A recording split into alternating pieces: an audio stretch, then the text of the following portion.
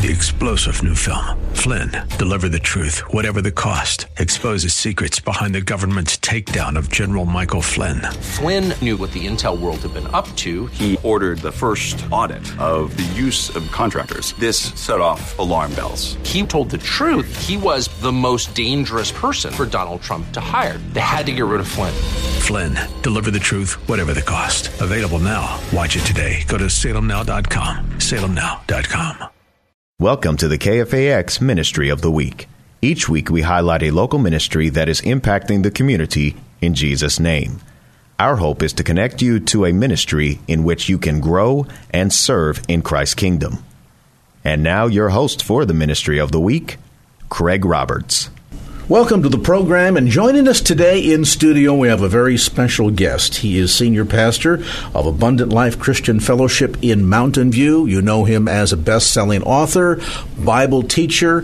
He speaks frequently at conferences across the country. He's got some pretty famous theological family roots, too, but we'll talk more about that later as we get a chance to meet Pastor Bryan Loritts. And Pastor Bryan, great to have you with us today. Always a joy to be here in the studio with you. Thanks for having me. Let's spend some time first kind of take a look at where things are at, what God's doing in your life these days. You're almost a year here in the San Francisco Bay Area. Well, so a couple weeks ago marked 1 year of actually living here. I actually commuted for 4 months every weekend from New York City here. Boy, that's painful. To preach at the church. I racked up the frequent flyer miles. Yes, boy, that was sir.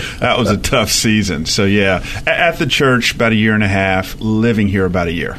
And over the course of the last little more than 3 years, we were talking about this off the air, talk about a bit of culture shock. So you went from pastoring a very large, successful church in Memphis, Tennessee, Memphis Fellowship, and from there you were called to Trinity in New York City. Right. Very different, down in the South. Now you're on the Eastern Seaboard. Right. You're there for a while doing your thing. Right. God says, got another plan. Right. And ends up calling you to the West Coast in Silicon Valley. Now, other than maybe a stop off in Alaska, right. I don't know that you could get any more diverse in terms of the differences of experiences and climates, both literally and spiritually. Right. How has the transition between those three been from a pastoral standpoint and a family standpoint? Well, I just got to tell you, from a pastoral standpoint, the transition from Memphis to New York felt a lot more abrupt. I mean, those are two starkly different places, right? Memphis is the Bible Belt. I could get up on Sunday and say things like, well, you remember the story of Daniel or whatever. Couldn't say that in New York, and for sure can't say that in the Bay, because you're not dealing with people who, for the most part, are coming from a churched background, which I personally enjoy that. New York and the Bay have a lot of similarities. New York City, where our church was, I mean, I would look out and there's a person who has got an MBA from Harvard and another person, PhD from Princeton, so on and so forth, the movers and the shakers. In Silicon Valley, I feel the same way at our church. Tons of people coming from Stanford, tons of people who've got Ivy League education, Stanford education, and they're here, and they're kind of the cream of the crop professionally, the best of the best. New York, what I felt, though, was, even though it's a primarily secular place, if I'm talking to someone about Jesus, I could always count on, hey, I grew up Catholic or whatever. Here, I don't feel that at all. I mean, it is a whole bunch of what they now call nuns, N-O-N-E-S, where there is no religious background, no religious affiliation. And, of course, I'm painting with a broad brush. The other thing that shocked me, Mondays here, I go out and play golf.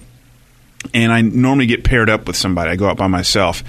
And it's been a couple rounds. I've got paired up with 30-something-year-old retirees who did the startup, sold it, cashed out, and are now 32, 33 years old on the golf course every day. I mean, I'm not going to say that's common here in the Bay, but I've definitely seen that a lot more here than anywhere else.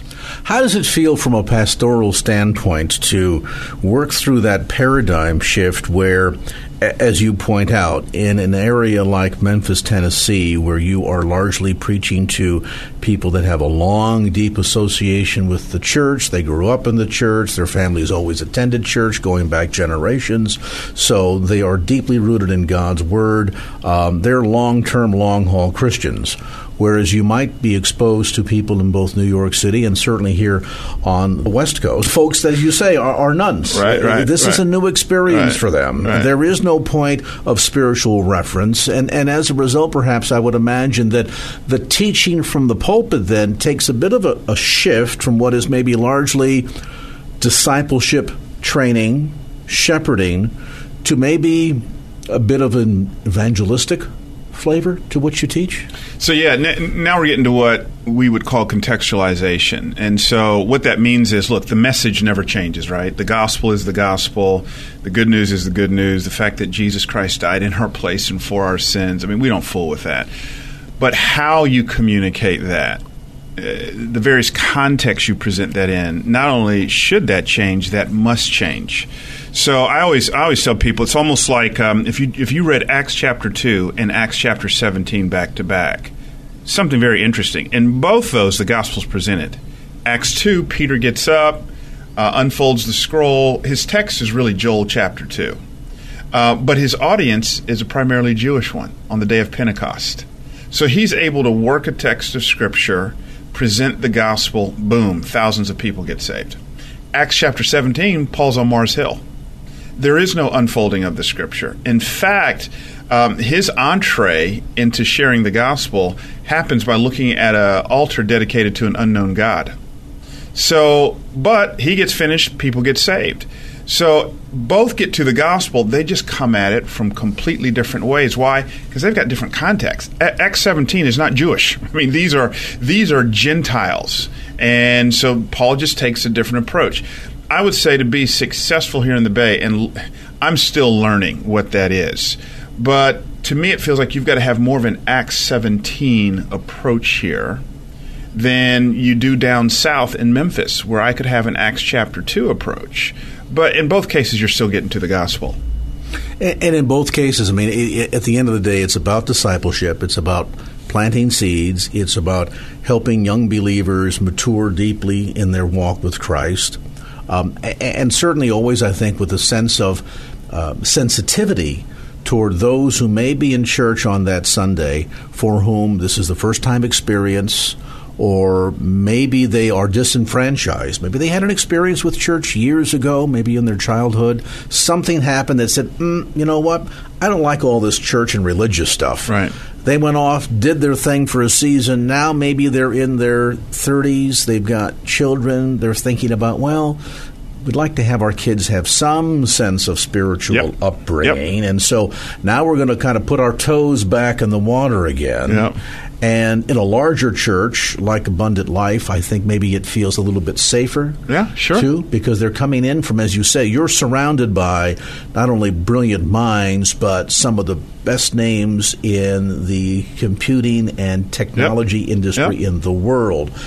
Google and Facebook and Apple, all those campuses literally surround the area where the church is planted. So a lot of that comes into, I would imagine, preaching with an eye toward not just discipleship, but always mindful that there are those inside of that audience that don't have yet a personal relationship with Jesus Christ. Absolutely. And so my assumption has got to be that there are people there who don't know Jesus Christ as Lord and Savior. In fact, if I don't make that assumption, I'm wondering if I'm doing ministry well here in the Bay. So I've got to do that. So now that colors and that shapes everything, So some of the shocking things since being here, but it's wonderful that makes me go, okay, I got to be careful about assumptions. I had a guest come into the church one time, and they wanted a third option where on the Connect card they just felt like male female excluded them. So we want a third option. All right, so I'm not going to tell you what my decision was on that. But I would never get that question in Memphis. So, I can't get up and give insider talk. I mean, Luke chapter 5, Jesus says it's not the healthy that need a doctor, it's those who are sick. And I haven't come to call the righteous, but I've come to call sinners. And so trying to build a robust, inclusive atmosphere that welcomes everyone but doesn't compromise on the standard, that's tough. Is this, at least in relationship to New York City, familiar territory in that you're also preaching and teaching to a fairly blended congregation that kind of looks like the United Nations?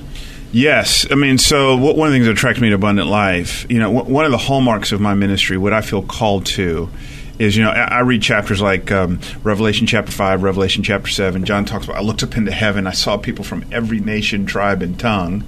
And then I link that up with what Jesus taught us to pray in Matthew chapter 6, your kingdom come, your will be done on earth as it is in heaven. So I go, fundamentally, to be a Christian means I should be a part of bringing heaven to earth. And as a pastor, that means, man, if there's diversity in heaven, I want to see that happen now. Like I don't want to wait till I die to experience that. So that was a huge selling point for our family coming to Abundant Life, because we just feel like wherever the Lord leads us, either it needs to already be multi-ethnic or it needs to be fertile ground for us to push towards multi-ethnicity. And so that was great. But see, I just think I also like the nuances there. I also like what the Bay has to offer as far as differences of people. And those differences aren't just ethnic differences. So there's political differences. There's all kinds of ways of viewing and approaching things. So how can we keep the main thing and still give people latitude? See, we like to clone each other in our own image. Mm-hmm. And so I got to figure out what's essential and what's non-essential. And don't let what is non-essential to be divisive. This presidential election, the head of Trump's campaign for Santa Clara County is a member of Abundant Life. Wow. Now, there's some diversity for you. Yeah, so that's you got to work through all that. And we got to say, keep your political convictions. We want you to have them, but we can't allow you to be divisive. And that goes on either side. We are pleased today in studio with us, Pastor Bryan Loritts. He is senior pastor at Abundant Life Christian Fellowship in Mountain View, a vibrant, growing church community planted right in the heart of Teslaville. I love that. And Bryan, give us a little bit of an update in terms of just what's going on in the life of Abundant Christian Fellowship. And you've got a very special Global Leadership Summit coming up that's part of an event that's going to be telecast all across the nation. I think about 600 congregations are going to simultaneously be participating in this August 10th and 11th. Tell us more about that. Yeah, in general, there's some great stuff happening at the church. We just launched our new website, launched our new app. You can go to our website, alcf.net. Part of that is we just launched live streaming on Sunday. We always encourage people to go to church. We want you to physically be there, but some of you travel and you're out of town, tough schedules, whatever, and so you can live stream us that way. We did a wonderful series this past spring that you can catch on the app called What Does God Have to Say About Friday Night? It was a great series on dating, strong momentum, strong feedback on that. And then this Sunday I'll start a series walking through the book of Joshua. And then, a couple years ago, I was invited to speak at the Global Leadership Summit. I had never been before. And I was completely blown away. At that time, it was simulcasted to over 250,000 people around the world. Wow. And it was unbelievable. They've got all these satellite locations where people can come, and it's the best leadership thing out there. And it's not distinctly Christian. Of course, there are some pastors who speak at it, and some of the leaders, like Bono, was one of the leaders who spoke at it, who do profess faith in Jesus Christ. But the COO of Facebook's one of the speakers this year, and other world-class leaders. So I want to encourage you, bring your teams from work. Our location is one of the satellite locations. You will learn incredible principles on leadership from world-renowned leaders and speakers in the field. It's probably one of the best investments of your time and money that you'll make all year. And we're talking about multiple tiers here, and I ask that question because I think of the caliber of some of the leaders that you're talking about. If you're going to sit down and listen from the CEO of Facebook, you're going to hear some great stuff. You're going to hear some unique stuff. But then I wonder, is it also applicable not only to someone who comes in who says, hey, I'm a middle manager at my job, I'd like to learn how to become a better leader of the people that are under me? Does this also include people that are involved in church leadership? Yep. As well as, well, let's face it, if you're a head of a household, you're the leader of your family. That too? Yes to all of it. Leadership is leadership, and that's why I think the best way to take advantage of this is to come with friends, come with a team, and then you get to process that. Like anything else, you'll listen to a speaker and you just eat the meat, throw away the bones. And you'll have to sift through some things. But I think every single speaker, which is going to talk about an aspect of leadership, you'll find something incredibly valuable that you'll be able to take away from your various spheres of influence. I need to be a better leader as a husband, as a parent, as a pastor. So I need to be able to just sharpen those tools in my box. Opportunity here, perhaps, Pastor, to also do a little bit of, what should we call it, stealth evangelism. By that I mean for the friend, the cubicle partner, co-worker who you've shared Christ with, who has largely been off-put by the notion of showing up to your church on Sunday morning. But, hey, would you like to come with me to a leadership conference? And by the way, the COO of Facebook's going to be one of the keynoters.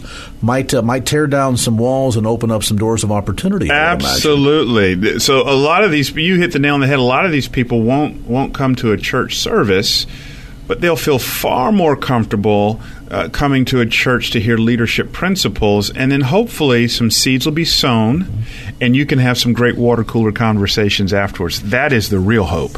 Let me mention again for listeners that the event's going to be taking place 2 days, August the 10th and 11th at Abundant Life Christian Fellowship in Mountain View, and you can get more information on the web at alcf.net. That's alcf.net. Right now, we're going to give away a pair of tickets to callers number 11 and 12 at 888-367-5329. That's 888-367-5329 or 888-FORKFAX. And again, the dates are August 10th and 11th at Abundant Life Christian Fellowship in Mountain View, 8:30 a.m. to 3:30 p.m. daily. Details again on the web at alcf.net.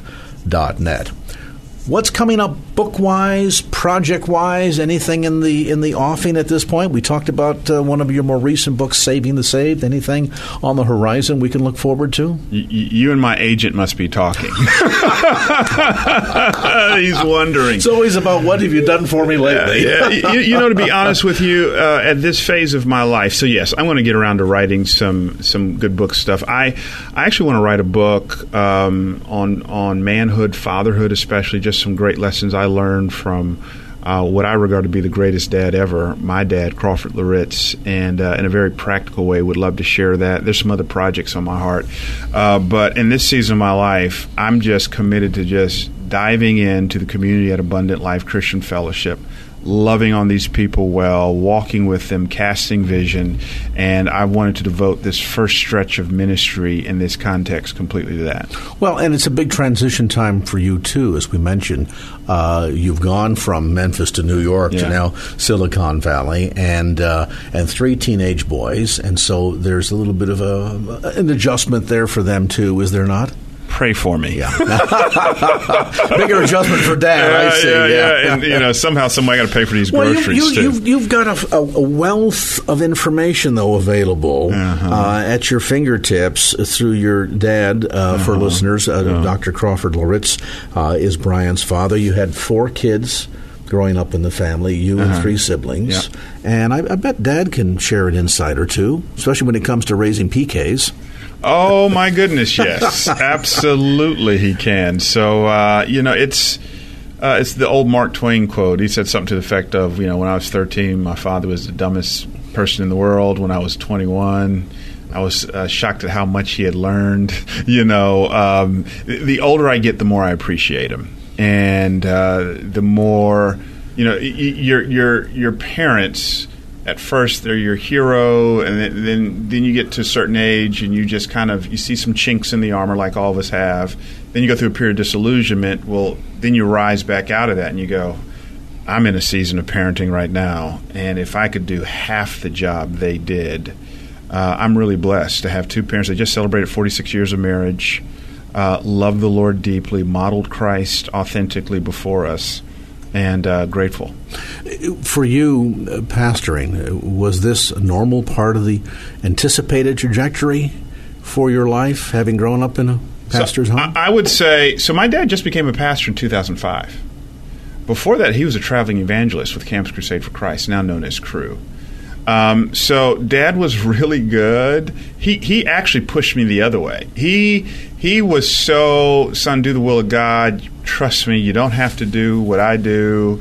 That it almost felt like it was a letdown when I came to him and said, "Guess what? I feel like God's calling me to do this," because he had didn't want to push me towards that at all.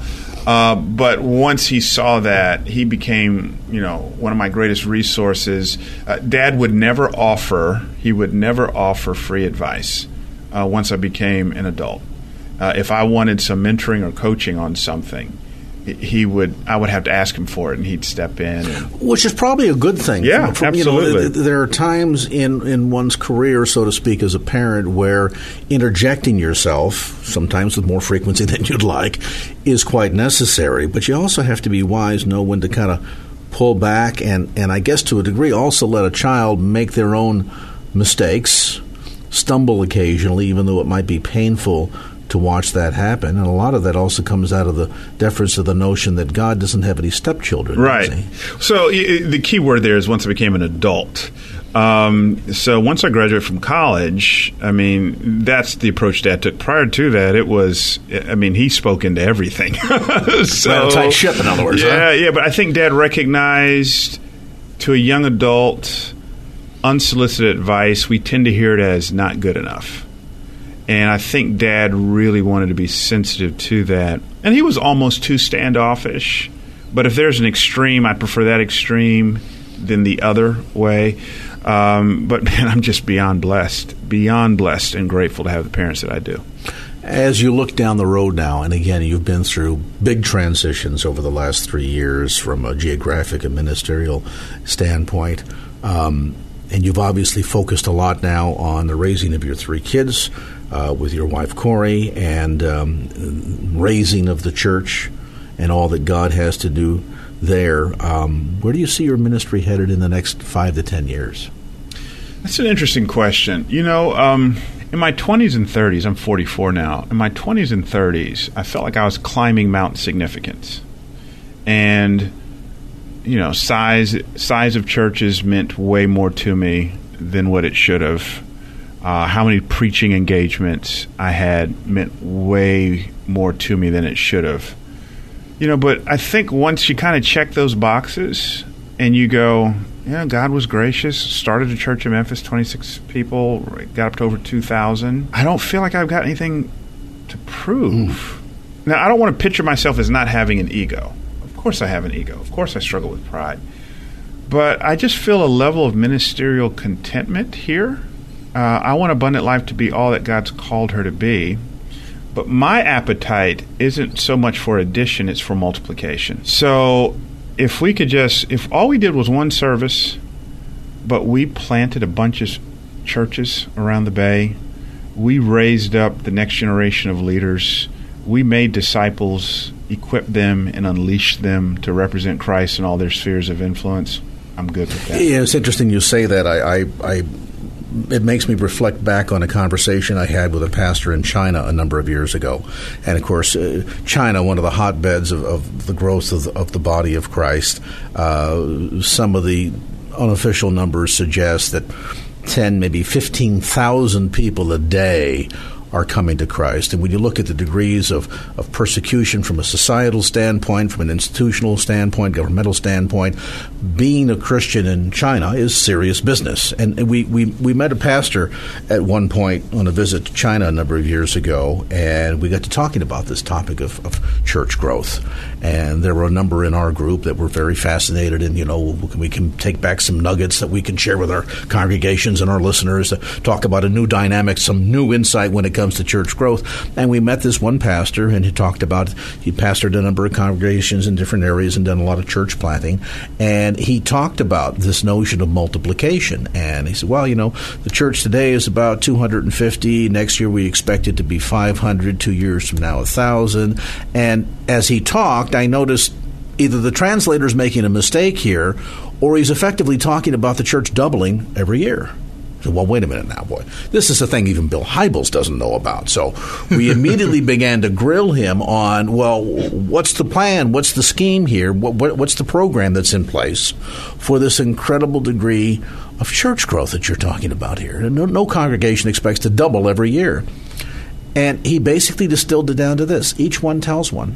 He said, we charge every new believer in a concentrated effort of discipleship so that every new believer has someone that is coming alongside them in that role. And as they mature in their relationship with Jesus Christ, we encourage them to win one for Christ. And along those lines, if through the course of a year, each one tells one and wins one, this church will double every year. Yeah. And I thought, well, that explains how 12 guys got this thing to just explode. Absolutely. Over 2,000 years ago. It also demystifies this notion and takes the stress off. We're oftentimes so worried about the numbers that we think there's some complex formula we need to use, when in fact it's pretty basic. It's just if you can share your faith with one person and win them for Christ, or plant the seed and somebody else comes along and waters in a third harvest, however it works. But if you can successfully do that in a year, then we could see the church absolutely explode, couldn't we? Especially in the context of the Bay, right? Oh, where talk about mission field opportunity. You mentioned 4% going to church. So what am I going to do? Fight with the other churches over the 4%? You got to be focused on the unchurched. Absolutely. And we have an opportunity, amazingly so, here in the Bay Area, to literally reach the globe because of the dynamic of the makeup of all of the tribes and tongues, you used the word tribes earlier, that are represented here. Just imagine now the ability to reach someone of the 96% that are unchurched, and that person then wins their family, and then their family wins family back at home, wherever home happens to be on whatever continent that is. God could conceivably use a region like the San Francisco Bay Area in a very powerful means to reach the globe for Christ. As much as we take all the bangs and knocks for being, crazies and political wackos and everything else that we oftentimes get accused of, most of it's probably true. At the end of the day, talk about an exciting place and time to live as believers. Absolutely. Well, Bryan, we sure appreciate you coming in and sharing today, and wish you much continued success at Abundant Life Christian Fellowship. And if you've liked what you've heard today, we'll mention, by the way, we'll reprise a portion of this conversation tomorrow at 5 o'clock on Pastor of the Week, and then a complete sermon will be featured on Sunday by Pastor Bryan Loritts at 12 noon on our Church of the Week. Of course, you're invited any Sunday to come check out Abundant Life Christian Fellowship, located in Mountain View. It's very convenient to all of the Bay Area, and you can get details, directions, and more information at alcf.net. That's alcf.net. Pastor Bryan Loritts from Abundant Life Christian Fellowship, thanks for the time today. Thanks for having me, and also thanks for hosting our radio program on your show. Pleased to have you as part of the KFAX family. Be sure to catch the broadcast Inspired to Live weekday afternoons at 2 p.m. right here on KFAX. Thank you for listening to the KFAX Ministry of the Week. More information about this week's highlighted ministry is available at kfax.com. Until next time, God bless. 3-star General Michael J. Flynn, head of the Pentagon Intelligence Agency, knew all the government's dirty secrets. He was one of the most respected generals in the military. Flynn knew what the intel world had been up to. He understood its funding. He ordered the first audit of the use of contractors. This set off alarm bells.